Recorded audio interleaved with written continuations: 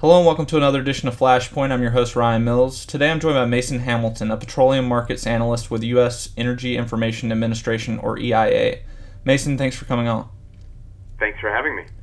Given the fuel impacts of Hurricane Harvey and Hurricane Irma's impending threat to Florida, let's talk a bit about the fuel supply to Florida. Where does Florida's fuel supply come from? Are there refineries in Florida? There are no refineries in Florida, and there are no pipelines connecting Florida to refineries in the rest of the U.S. Gulf Coast. Florida relies almost entirely on waterborne movements for its supply of petroleum products.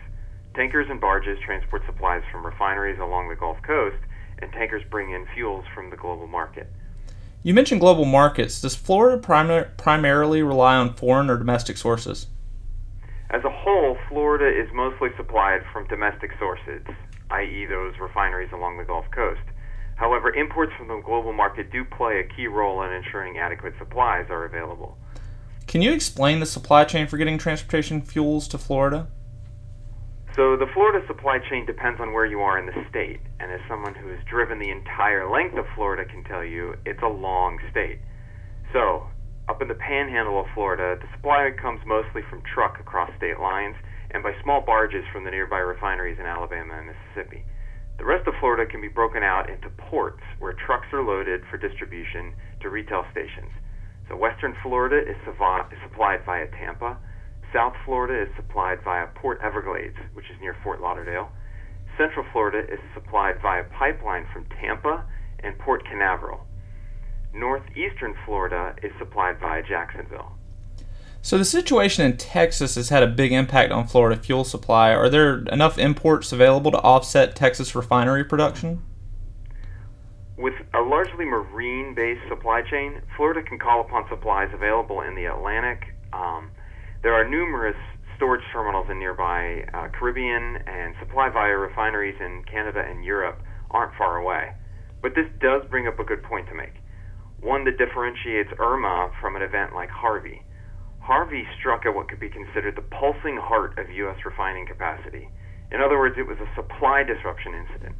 Irma, hitting Florida in the coming days and then potentially the eastern seaboard, is a demand center and will therefore be a distribution and logistics incident, the effects of which we may already be seeing. Pre-storm filling and a rapid increase in demand can put a strain on available supplies. Then after the hurricane, demand is likely to slowly recover, giving resupply time to arrive. If Florida's ports are unable to serve as a resupply point for fuels, how will the state receive fuels following the storm? Well, I'd rather not speculate on the outcomes of the hurricane, but whenever a market's main avenue of supply is compromised, the supply chain will rely immediately on inventories and begin shifting to the next option, which in the case of Florida, if the ports are closed, they are not great. Assumedly, not all Florida ports will be incapacitated by the hurricane, so at least one port will be available for resupply. The next options would involve product via rail or long-distance trucking from nearby states and terminals. However, these alternatives come with costs and would then need to be represented in higher prices. And if you'll allow me a shameless plug, EIA has a great series of transportation fuels reports which break down supply chains across the United States. And for fellow map lovers out there, EIA has energy infrastructure maps with live weather and other disruption information, all available on EIA.gov. Well, Mason, that's not too shameless. We'll be sure to link to some of those maps along with the podcast. Glad to hear it. Thanks so much for coming on, and I hope others will visit your site and learn more about the supply to Florida. Thank you very much.